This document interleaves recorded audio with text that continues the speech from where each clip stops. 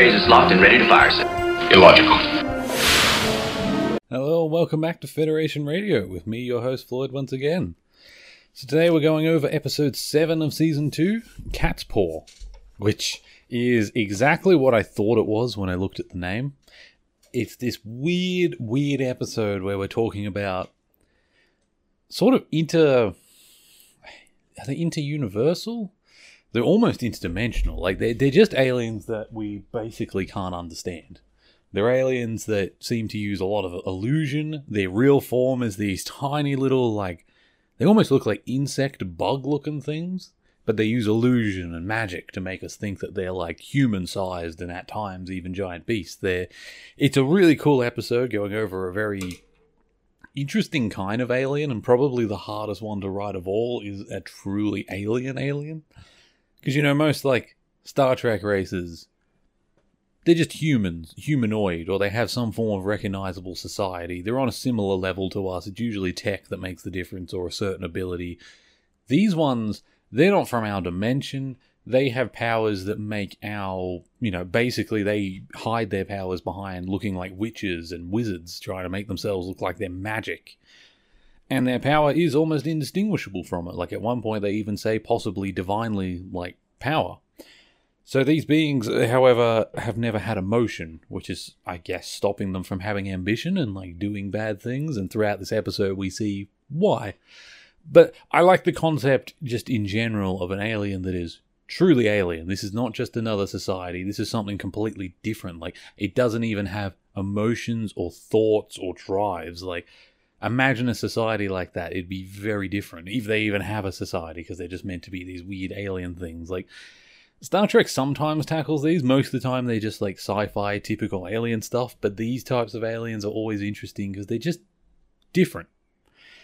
And I enjoy that, because it's hard to really create an alien like this. You can't really copy them from many sci-fi, because even those ones are usually quite sort of dated. Even this one is kind of an error piece. The whole way it's done, very 60s. Like, you probably couldn't do that today. You could do similar aliens, but it would have to be different. Today it would probably manifest as a more technological looking thing rather than a magic thing, although they might do it. I don't know. I don't know how they'd do this sort of story in a modern Trek. I don't think they've tried to tackle the whole truly alien aliens yet. But anyway, so this episode starts with it's kind of weird, actually. You've got Kirk being really stressed about his people being down on the planet. Apparently, Sulu and Scotty, who, haven't checked in.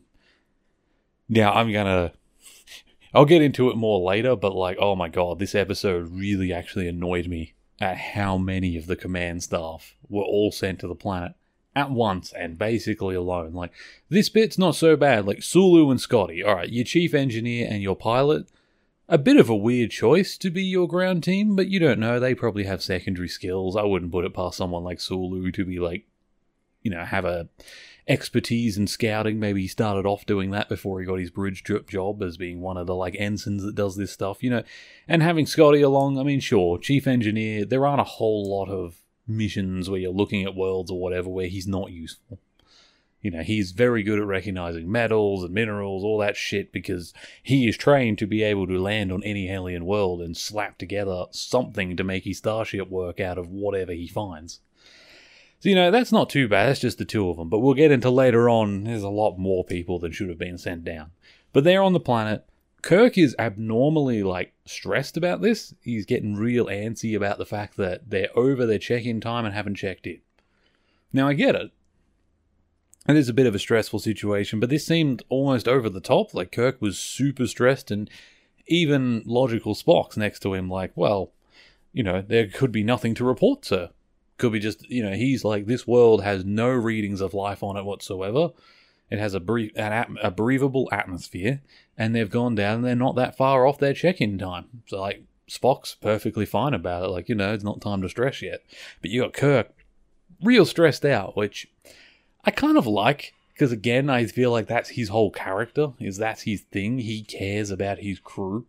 So many of his crew are, like, hurt or die, and, like, he emotionally reacts to it. It's not just, they're my responsibility. He's actually angry you've just hurt his crew. It's a big part of his character is being this like, this is my family, this is my crew, I am responsible for all of them and I care about all of them. Because that's constantly, we see Kirk dealing with his crew dying and all this shit happening. And like, I kind of like this scene because this isn't necessarily a death straight away, but this is a bit of a window to like, this is probably what he's meant to be as a character. This is who he is. He is the one that stresses after every away mission. He's almost like the mother hen that's just annoying them constantly. But they all kind of like him for it because, you know, it's nice to know that if you're ever a couple minutes late because of something going wrong on a mission, that there's a very good chance your captain is stressed out or at the other end, fully aware of what's happening, reacting straight away. That'd be very comforting, like you know someone's coming for you if things go wrong. And like I like that, because this whole scene was a really good way to show that with Kirk. Now, so what I should have said was Scotty and Sulu are on the planet with a man named Jackson. We never really get a rank for or whatever. I don't know if he's meant to be an ensign or an engineer or what he's doing. Security, maybe. But, you know, Jackson goes with them. And at one point, not long after this, like, intro scene, we get the man Jackson calling up to the ship and telling Kirk to beam up in a sort of calm voice. And this is after Kirk's been stressed out for a bit and they've been talking about the fact that they're late. And Kirk's immediately like, what happened to the other two? Where are Sulu and Scotty? And he just repeats very calmly from Jackson, to beam up, Captain. And then after a little bit, Uhura's like, I can't make contact with them anymore. I don't know what's going on. So they go in, they beam him up. Obviously, you know, Kirk's freaked out. He's called up Dr. McCoy to be like, come to the transporter room. McCoy kind of comes around the corner like, what's going on? And Kirk just says, trouble. And they run into the transporter room. Jackson falls. Well, he doesn't fall straight away. He appears, sort of looks at Kirk, and then he seems to just die. He just falls. They're not sure if he's unconscious. Like, Kirk comes running. McCoy comes looking, and they're like, he's dead. And we find out not long after, like McCoy says, he's dead. And not only that, there is no physical reason he should be dead. There's no intrusions on the skin, no bruises, there's nothing. I can't find a single reason why this man should be dead. So, now we've got an interesting, we've got two people down on the planet, Scotty and Sulu, who knows what they've found. This guy Jackson came up by himself and just died.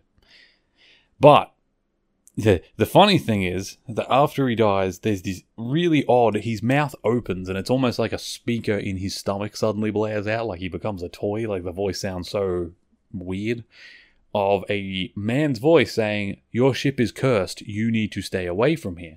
Now, of course, Kirk doesn't heed that voice at all. They're not people that believe in curses and all that sort of stuff, and two of his crew are in danger, so McCoy determines what's happened with the body afterwards, and they immediately get a strike party. They probably should have sent a strike party or a security team at the least at this point, but no. This is what I was saying earlier where I got annoyed. Who goes down but McCoy, Spock, and Kirk? So now, think about this for a moment and how stupid this is. What if this was like Klingons and they had been using some kind of technology to cover the fact that they're there so that the ship scanners would say no one's on the planet? Well, you've just handed to these Federation enemies the chief engineer, the pilot of the ship, the head of the science division, the captain of the ship, as well as the main medical doctor. So now back on the ship, we've got a guy who we've never seen before called Assistant Chief Engineer Dessau. Now, that was interesting in itself because I'm like, I've never actually heard anyone referred to as Assistant Chief Engineer. I mean, it makes sense that they would probably have one because they do work in an environment where there could be an accident, there could be an explosion, you might die. The engineers, of course, have their own hierarchy of who takes over in that point. I don't think we've ever had Assistant Chief Engineer, like, explicitly, like, as a rank or a title before, which I thought was interesting. But Dessau's in charge. And, like, how messed up is that? Like I said, imagine this is the Klingons. They've used some kind of tech to hide themselves, or probably the Romulans, actually. That would be more their style to do something like this. Cloaking technology so that from the ship scanners, no one's on the planet. You bring down, some of your command staff, the Romulans take them captive. Do their experiments, do whatever they want, and then straight after you've got but the captain, the chief science officer, who is also kind of the first mate, first officer, I should say. They're not a pirate ship. And the chief medical officer. So, At this point, you have the assistant of a senior officer in charge of the ship, because all your goddamn senior officers are on the fucking planet. Like, how fucking stupid is this? This is the easiest way to lose all the secrets to your ship, all the security systems, and on top of that, not only are they all on the planet, they're on the planet alone. The only person who's been to this planet from the ship that wasn't a command staff was Jackson. We don't even know his role, but I'm pretty sure he wasn't security. Why the hell are they all down there without security? Now, like, one of them, I get. This is the sort of situation where I might even accept that the captain went, but if he went, Spock should have stayed on the ship. And they definitely should not have brought Dr. McCoy with them. They should have brought a medical officer, but not the chief of medicine, but this is a usual Star Trek thing. They always act as if the whole ship has one doctor. Which, might make sense on a smaller ship, but with 400 people in a space like this, where, again, you can have accidents, aliens, engineering problems take you out, you're going to want at least one off doctor. And we know from watching Star Trek that there are multiple doctors. In fact, he talks about having a whole staff. We know there's Nurse Chapel, there's an Indian guy, I can't remember his name, and I'm pretty sure we've actually talked about him. He was in a past episode. He is a doctor. And I'm pretty sure they, in the past, reference another doctor who was supposedly on board. So, we know there are other doctors around. There are nurses, and I wouldn't put it past Starfleet to have a majority of their crew have first aid training just as a standard anyway. So, surely there was a few ways you could go about not having your entire fucking command staff on the planet at once, especially when there's an unknown entity and your people are missing. They're missing. We don't know if they've been kidnapped, we don't know what's happened to them, and the one that came back is dead. Your scanners are still picking up nothing. So at this point, logically, you know something is going on down there. Some kind of intelligence spoke through the dead guy that came up here, which tells me that someone or something is down here, and 2 of my crewmates are now missing. Why would you not bring your security staff? I know, it's Star Trek, I shouldn't get annoyed about that stuff, but god damn it frustrates me. Everything about that situation is just bad leadership. And I'm not going to get old making this complaint anytime soon, because it's, like I said, going to keep happening. Although I will say in the later tracks, it's a little more sensical. In Voyager, it's different because Voyager is trapped in another quadrant, so there's no replacement officers or anything to come in. So the officers are risking their lives as an example of, I don't want to tell people to risk their lives on this. It's not, they are in a completely different situation where they're willing to make sacrifices for their people because their people deserve a little safety. They can't be replaced. They're also more of a bigger asset. So they're different. Next Generation's pretty good at always making sure there's at least an officer or 2 on board. By the Next Generation era, we've also got the second officer as a standard rank. So it's obviously, the captain dies or leaves the ship, the first officer runs it. But later on, we also get the establishment of a second officer, who is, of course, the replacement for, if the captain leaves the ship, he acts as the first officer for the first officer, who is now acting the part of the captain. And if anything happens to him in a real emergency situation, the second officer can then become captain. We'll see it in Next Generation with Data, who is the second officer. Now, as we see throughout the show, it's very rare that the second officer has to take charge, but it's not all that unusual at diplomatic events and things like that, where the first officer and captain will go off ship and leave him in charge. Having that position is useful. This point of track, no idea who the second officer is supposed to be. Technically, they don't actually have a first officer because that role was filled by the actress for Nurse Chapel, and they wouldn't, or the studio didn't allow a woman to be in charge like that, so they took her out of it. But instead of replacing her with someone else, because I think the original hope was that they could sort of write her character back in if they got successful, but it just never really happened, for whatever reason. But they left it open, and that meant there wasn't technically a first officer. Quite often we see Spock play the role of the first officer, so everyone speculates that it's him. And as for a second officer, we really don't have one. On the original ship, I'd probably say Scotty is probably the one that we see being left in charge of the ship quite often when the other 2 are off, so he's probably de facto the second officer. But even, it's never really stated. The whole hierarchy of who takes charge when Kirk and Spock aren't there is weird.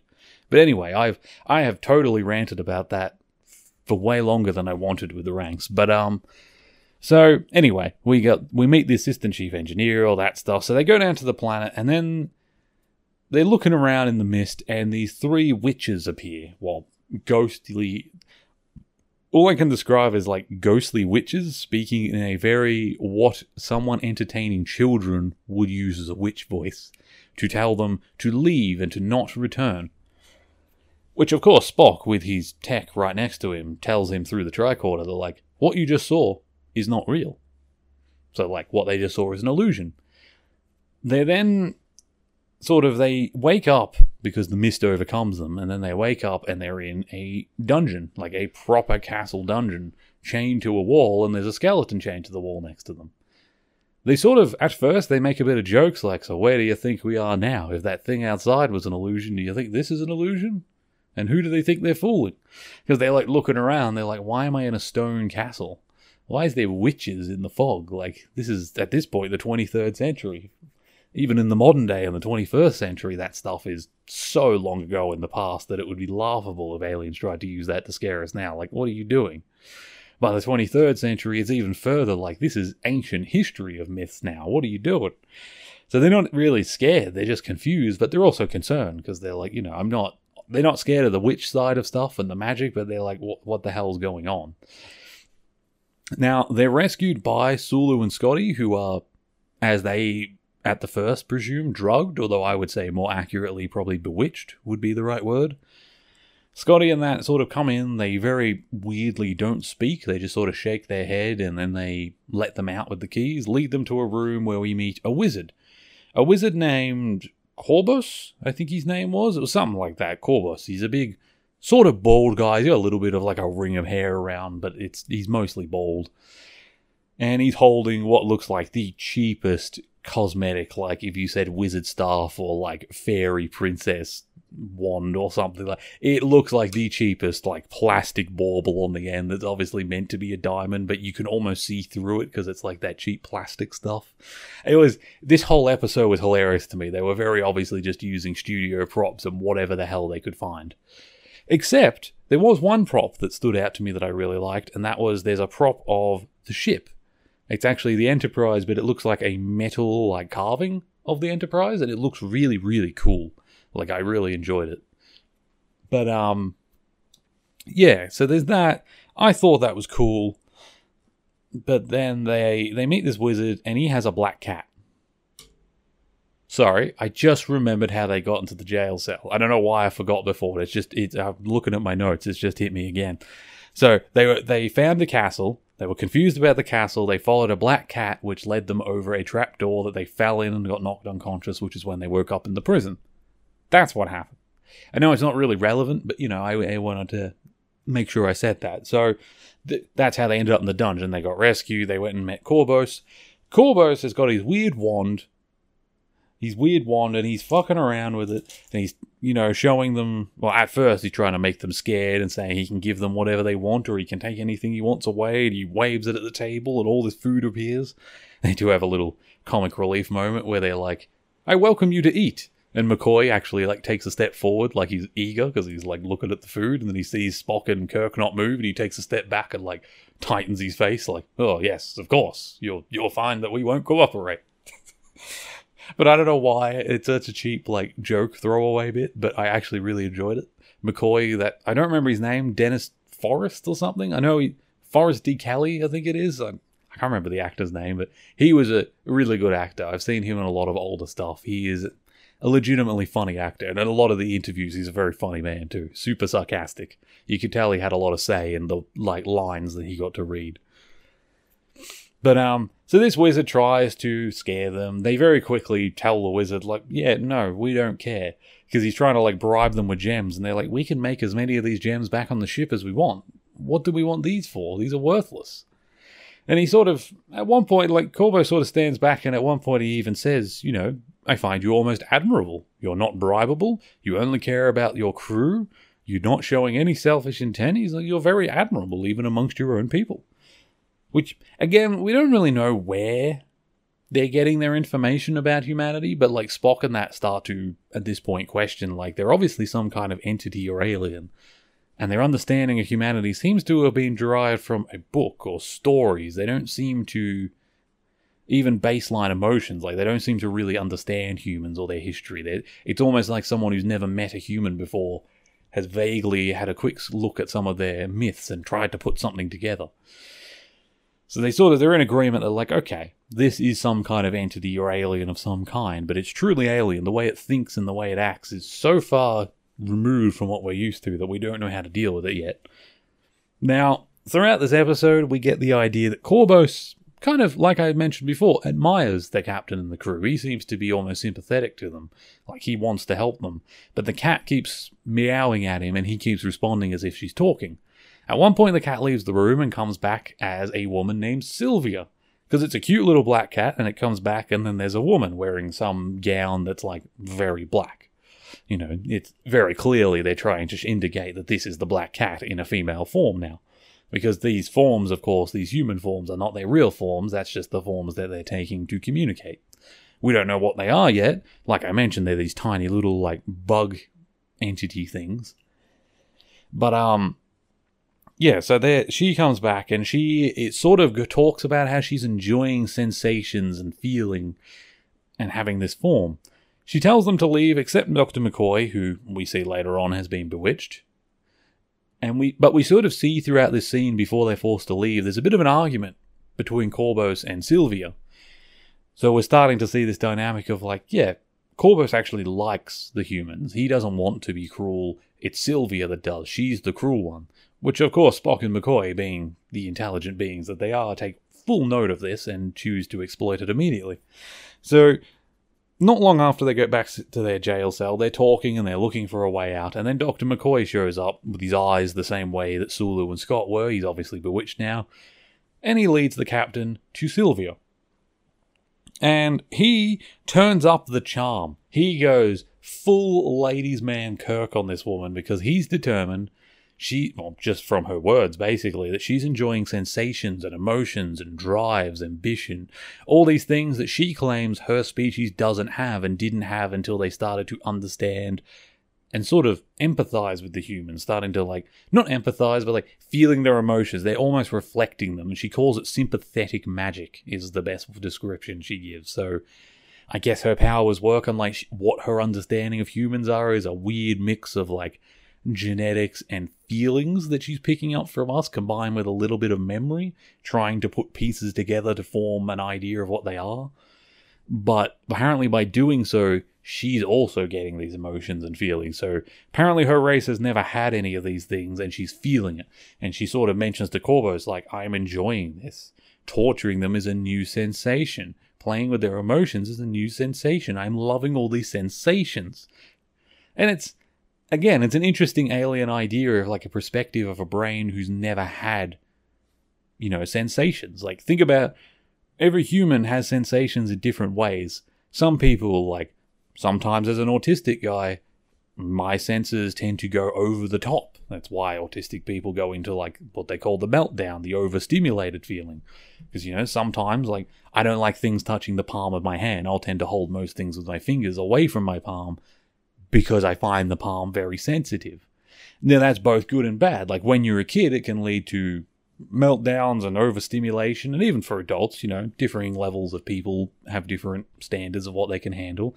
But even regular non-autistic people still have sensations, and they still are capable of being overstimulated. Think about tickling.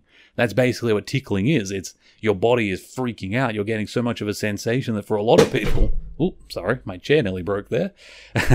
That for a lot of people, tickling can be almost painful. It's a sensation that overwhelms your body so much that because it seems stupid. You tickle someone, you're like, really? You're just wiggling a few fingers, like, under their arm or something. Like, a human has the strength to grab your arm and throw you across the room, but because they're being tickled, they're almost incapable of moving or reacting to it. And, that's kind of... It's interesting because as humans, we inherently know this. We have these different sensations, and like I said, different amounts. Autistic people get overstimulated a lot, but regular people still can be. They just tend to have more control over that and are able to maintain themselves. And then, of course, there's the other side, where there are some people who have, you've probably all seen a documentary or a video about this person that feels no pain, Because there are actually medical conditions where either your nervous system is damaged and no longer feels the same sensations. Things like diabetes can cause you to, have, I don't know if it's like lack of nerve feelings or whatever, but like you have lack of sensations. Like I once worked with a man who had diabetes. He stood on a nail when he first came to work without realizing, because he couldn't feel it. It was in the bottom of his shoe. He didn't realize until the end of his shift that he had been walking around all day, and he only realized because when he took his shoe off, there was blood and it was all sticky inside of his shoe from where it had stabbed him in the foot. And he just walked around bleeding a little all day, no notice of it, no feeling at all. So, so you have this wide spectrum of like, just picking up a cold drink and putting it against the palm of my hand is almost overstimulating. And then you have some people like that with different things where just like they can walk on a nail and not feel anything really. Not that they're robots or anything, they just don't have that much sensitivity to it. And then you've got these aliens who have never felt anything before, and they're suddenly feeling all of it. And I love that concept of trying, like, how do you write for an alien like that for the first time? Because, some people chase, our sensations are everything to humans. Some people will become adrenaline junkies, they call them, where they'll like they'll ride the top of trains, they jump from planes with parachutes, they do extreme things to get that feeling. Because that adrenaline rush makes them feel alive, as they say, which is very similar to like a lot of drugs make people feel that way. Alcohol makes people feel that way. Our entire civilization and the way we act is based on our sensations and the way the world makes us feel and act. So if you didn't have them and were suddenly given them, like, you could go anywhere. You could find it all overwhelming and shut down. Like I think Corvus kind of does. He gets filled with like compassion for the other humans and kind of likes them, but also just kind of is trying to shut it out and be more of himself again because he's finding it a bit overwhelming. Whereas Sylvia, opposite side, she's loving it. She's deep in all of it. She wants to use every sensation she can get. And Kirk realizes this and chooses to use this to his advantage, turning the charm up to 100 and trying to charm her. He starts touching her shoulder, and before you know it, he's kissing her, and he's trying to get information out of her while he's doing this because all the sensations are overwhelming her, and she's just kind of saying what she probably shouldn't be saying, telling him things about how they got here, the fact that they're aliens, how they got here with the use of a transmuter. Not that he knows what that is, but like that tells him they're intelligent and they have some form of technology, at least to some degree. So for once, charming man Kirk is actually very useful to the plot, and not just like a comedic thing or played off as like a character trait. Like it's actually a useful skill that he can turn on and off as a captain, which I thought was cool. It's nice to see Kirk actually using one of his abilities. Now, at this point, they bring Spock back, and, there's a whole chase scene where Corbo sort of comes into the prison not long after, because, Kirk and that come in, they yell at her for a bit, and she just says, yes, I'm enjoying torturing people. It's when she goes into that rant. And she says, you will wait in the dungeon, and I will see you later, because she gets really annoyed that Kirk was using her. She realizes it after a bit. And that's when the whole explosive argument starts. So, they're back in their prison cell. Kirk and Spock are trying to get out, and then Corbo shows up. He sort of holds his hand up and says, don't worry, I'm here to help. He tells them to leave, says, your crewmates are lost, there's nothing I can do for them. And this whole thing leads to a chase, where she turns back into cat form, Sylvia, and starts chasing them down. Except it's not cat form like before, like a little house cat like she was. This time they sort of use camera angles and shadows and weird like 3D effects to try and make it look like the cat is huge. But they do it in a way where you can tell they've just got video of a cat getting very angry at a camera. They've turned all the sound effects up to 100 so that it sounds unnatural.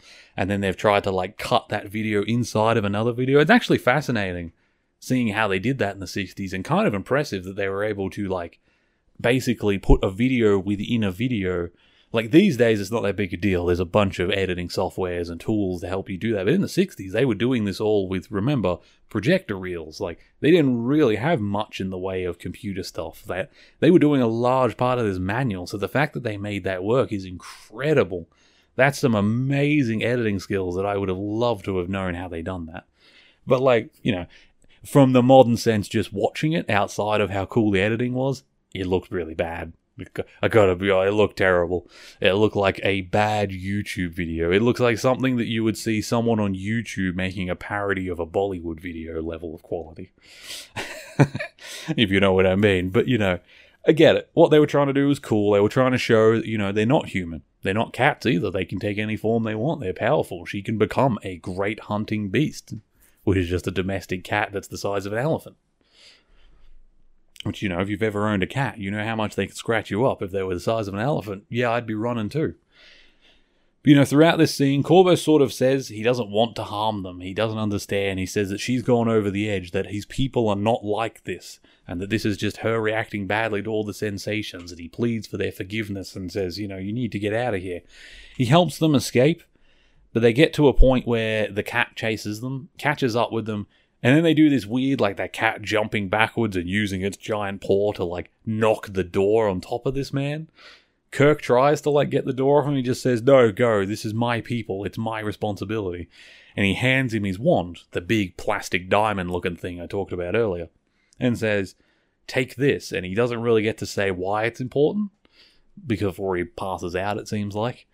So Kirk runs off, they take it with him, and a little while later, there's actually a punch-on between Kirk and Sulu, Scotty, and who else? And McCoy, where they're all, fighting. He manages to knock them all out as Spock comes back around the corner, because he was checking out ahead, comes back, sees them all unconscious, and Kirk goes, I found the crew. He goes, evidently. It's just...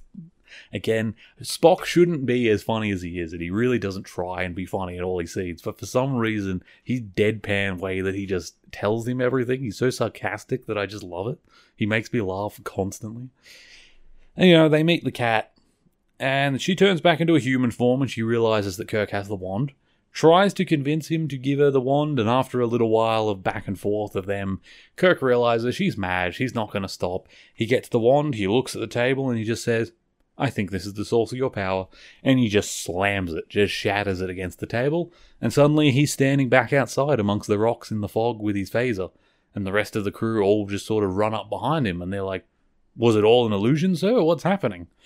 And then they look down, and you see the tiny little, they look like a mixture of insects with a bit of fungus, and I think that's what they're supposed to be, kind of mixed into one tiny creature, and I'm talking tiny, pre-mantis level size, real small little creatures, and you're like, oh, okay. And then because at first Spock's sort of oh, if only we could get them so that we could study them, and then they kind of slow motion collapse, which I think is meant to indicate yeah, they're dying. Obviously the source of their power is dead, they probably can't breathe the atmosphere, we know they're not from either this universe or dimension, so they can't live here without their power, they die. Then they go back to the ship. So it's a wacky episode. I went on a bunch of tangents while I was explaining that, so I kind of apologize. I hope you could follow along to what I said. I went all over the place, but I had a lot to say. But I don't want to get into it again, but I was really annoyed by all of the command crew going down. But anyway, thank you for listening. Goodbye for now, and I'll see you all in the next one, which is an episode called I Mud. So here comes Mr. Mud again.